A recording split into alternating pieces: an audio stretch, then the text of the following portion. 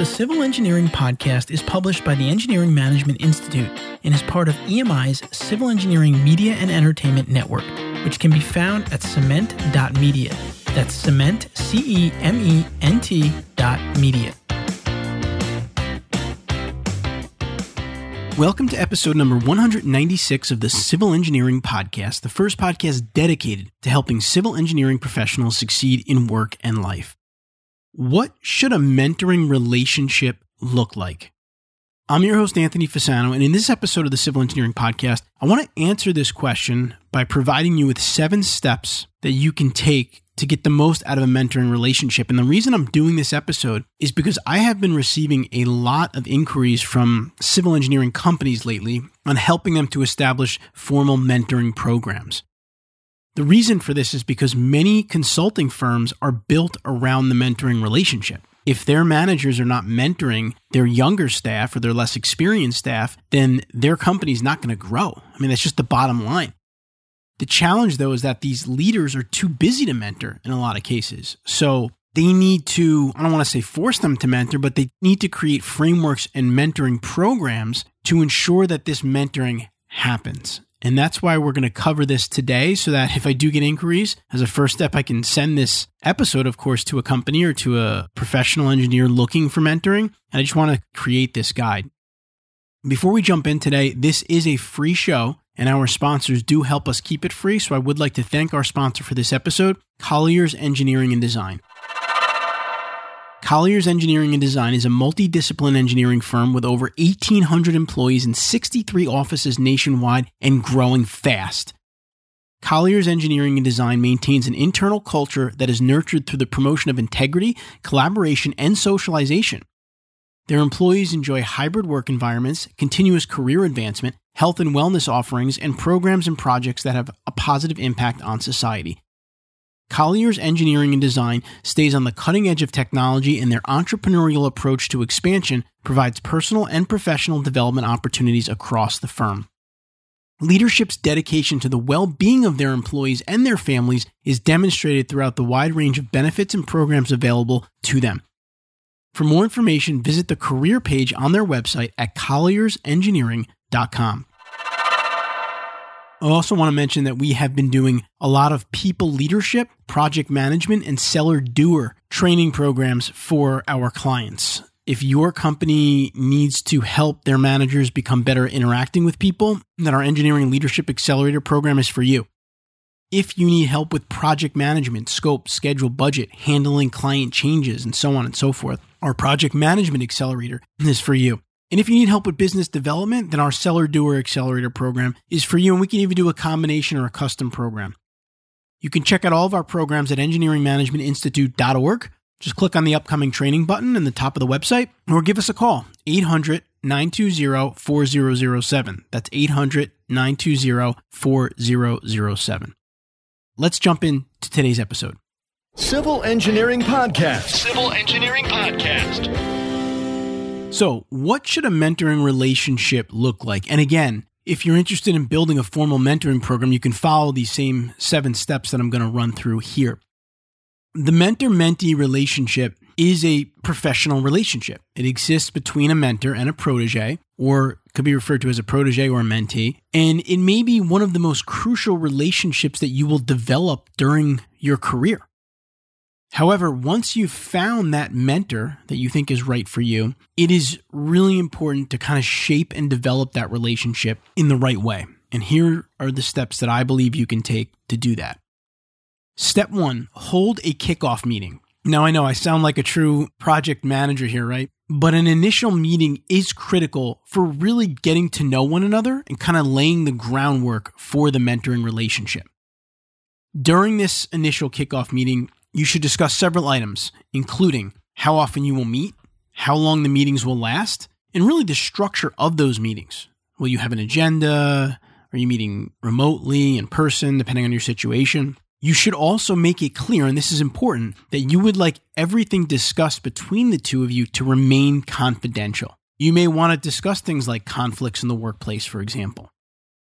In the mentoring programs that I've been a part of, and if you're thinking of building one, this is important, you might have a confidentiality agreement that both parties sign. Again, this is a critical component of the mentoring relationship because if the mentee can't feel comfortable talking about their challenges or issues, it's not going to be helpful for them. You, as the protege, should also make it clear to your mentor that you want to be held accountable for what you say you're going to do between meetings. Otherwise, the relationship may not provide the motivation that you need to move you closer to your goals. And this is a little bit of a coaching that comes into the mentoring relationship. Because if someone's just going to be there to listen to you and they're not going to hold you accountable, you're missing out on a layer of that relationship. Step number 2, set goals. You must take the time to set goals for your mentoring relationship early on. Preferably during the kickoff meeting that I just spoke about, I would recommend creating 2 to 5 goals that you're looking to achieve through the work you do with your mentor. Whenever you are moving towards something specific, you tend to have more focus and more motivation. For example, some goals might include develop a study plan for taking and passing the PE exam. And I'm using that as an example because that's something that I did. Create an outline with steps that you need to take to reach the project management or project manager level in your firm. Maybe you want to become project manager 1 and you need some help and guidance on getting there. Another goal could be join and become active in a professional society. Maybe you want to become the president of a local association and your mentor has done that before. So he or she can help you do that. It's like anything in life. If you have a focus and you have some goals around it, the odds of you being successful will increase dramatically. The same goes for the mentoring relationship. Step number 3, meet regularly. Consistency wins all of the time, especially when you're trying to improve something. So even if you meet only once per month by phone, it will provide the structure necessary to ensure that you get the assistance you need to move towards your goals, as opposed to if you just say, hey, let's meet whenever we can. So you have to have consistency. This is in every aspect of life. If you want to get in shape, you got to work out consistently, not whenever you feel like it.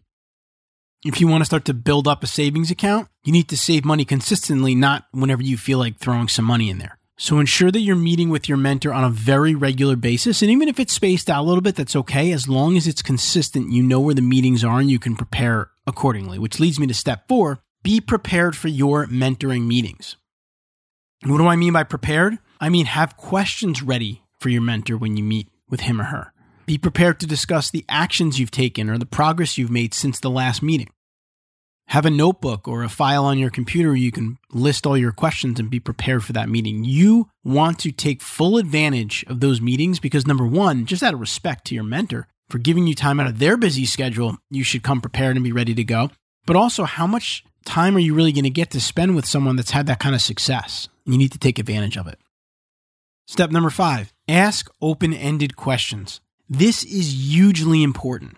Open-ended questions are questions that cannot be answered with a simple yes or no. So for example, as opposed to asking, I'm thinking about getting this degree or certification. Do you think it's a good idea? Instead, you might say something like, I was thinking about getting this specific certification. Do you think it's a good idea, or do you know of any other certifications that I might look into as well? When you ask open-ended questions, you're going to get more information. A lot of technical professionals, if given the chance to say yes or no, will just say yes or no. Really anybody that goes for it. And that gets back to preparation. Preparing the questions so you get information and data that can be helpful for you in your career development.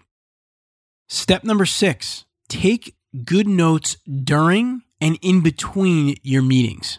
This also speaks to being prepared. Like I said, you want to have a notepad at your desk or something on your desktop where you might jot down questions or challenges that come up for you as you go through your days. I mean, this is just something that's generally a good idea to do, right? Take notes on your personal and career development, what's working, what's not working, what are my biggest challenges, what are my biggest strengths. You're almost creating this file on your own development, and it's a perfect file or point of discussion for you and your mentor. So please make sure that you're taking really good notes. And again, be consistent with it. Have a notebook where everything is in one spot so you can get the most out of those interactions.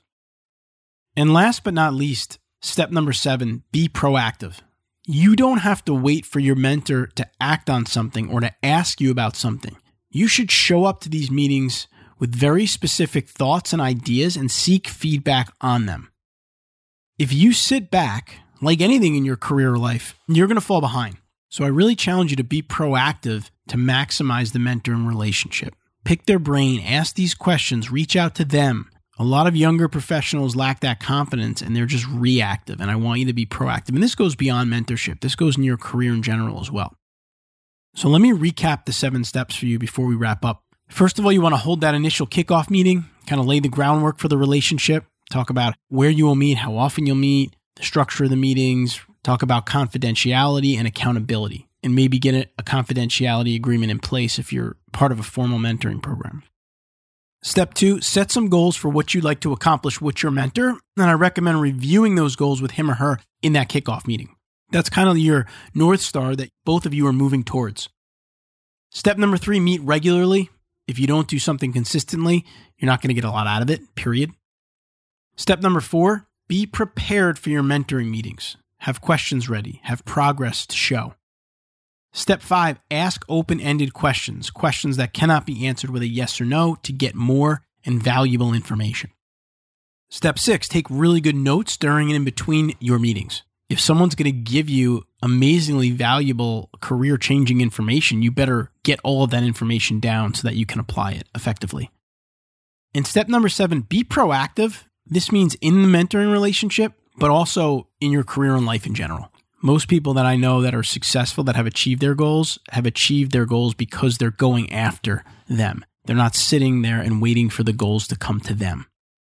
So I hope that these 7 steps can help you to shape the mentoring relationships that you have, and it's okay to have more than one, but I want you to be able to create relationships that are productive and they create a very lasting impact on your civil engineering career or your company. If you're listening to this and then building a mentoring program, that can really be a growth driver for a company. Civil Engineering Podcast. Civil Engineering Podcast. Please remember that you can find the show notes for this episode at civilengineeringpodcast.com. Look for episode number 196. There you will find a summary of these 7 steps listed out so that you can follow through them.